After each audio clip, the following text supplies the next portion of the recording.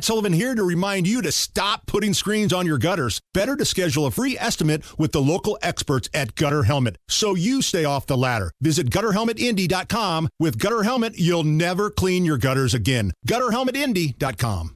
Allison, let's do some legal stuff. Crime, punishment, judges, legal stuff. So, Fulton County DA Fannie Willis. Big fat Fannie. Okay. Thank you, Ice Cube. And Special Prosecutor Nathan Wade. They have been subpoenaed to testify about their alleged love affair at a hearing.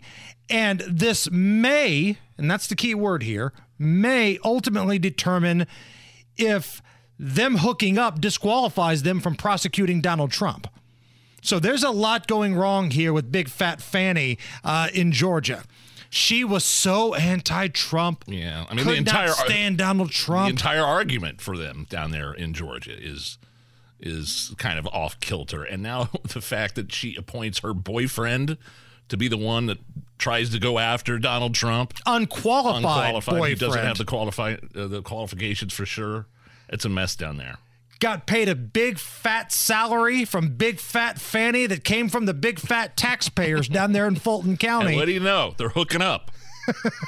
How does that work? So corrupt, man. So crooked.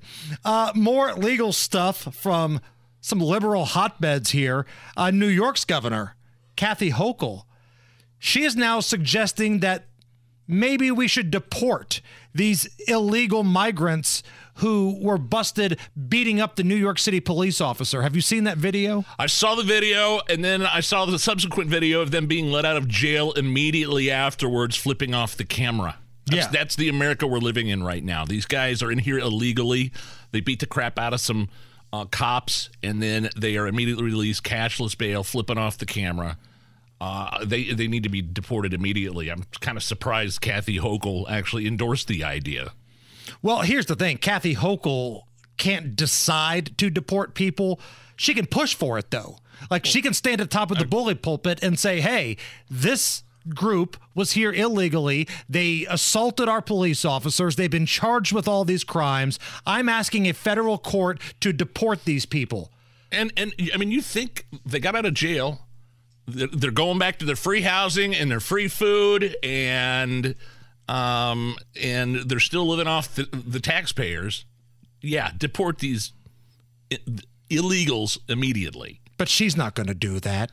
She's trying to appeal to some folks in her area who are a little upset that, basically they were called on their bluff of being a sanctuary city.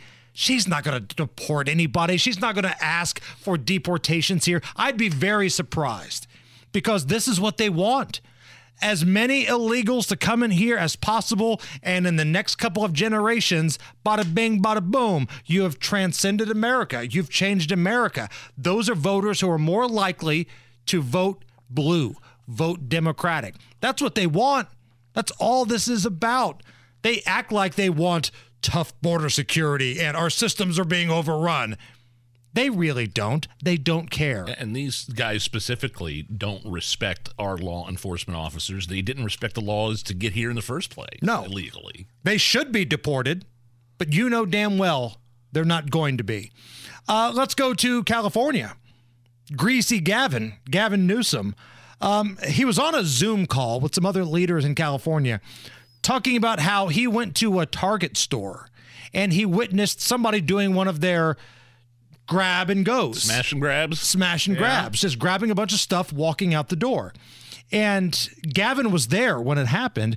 He asked, hey, how come this guy doesn't have to pay for something, but I do? Like, he's heckling almost the cashier at Target, but the cashier of Target said, not knowing who Gavin Newsom was, yeah, our governor sucks.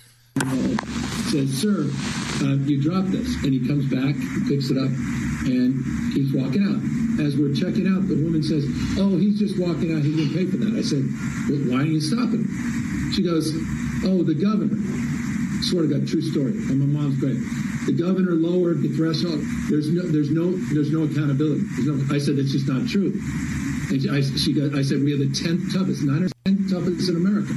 She doesn't even know what I was talking about. By the way, it's the 10th toughest in America. Look it up. No one gives a damn about that. And I said, it's just not true. They're still stopped. They said, well, we don't stop them because of the government. And then she goes, she looks at me twice, and then she freaks out. She calls everyone over, wants to take photos. I'm like, no, I'm not taking a photo. We're having a conversation. Where's your manager? How are you blaming the governor? And it was, $380 later. And I was like, why am I spending $380? Everyone can walk the hell right out. So if I understand this correctly, this Karen wanted to see the Target employee's manager for saying it's the governor's fault that people are allowed to smash and grab and lowered the threshold. And listen, Gavin, these are the policies that you have justified. There might not be an official policy on the record that says you are allowed to do this. But you know as well as I do, these prosecutors in your high-profile liberal areas, absolutely, they're allowing it to go, and there's a threshold that they allow. And because you, as the governor, don't crack down on them, it's basically justified. Governor Karen.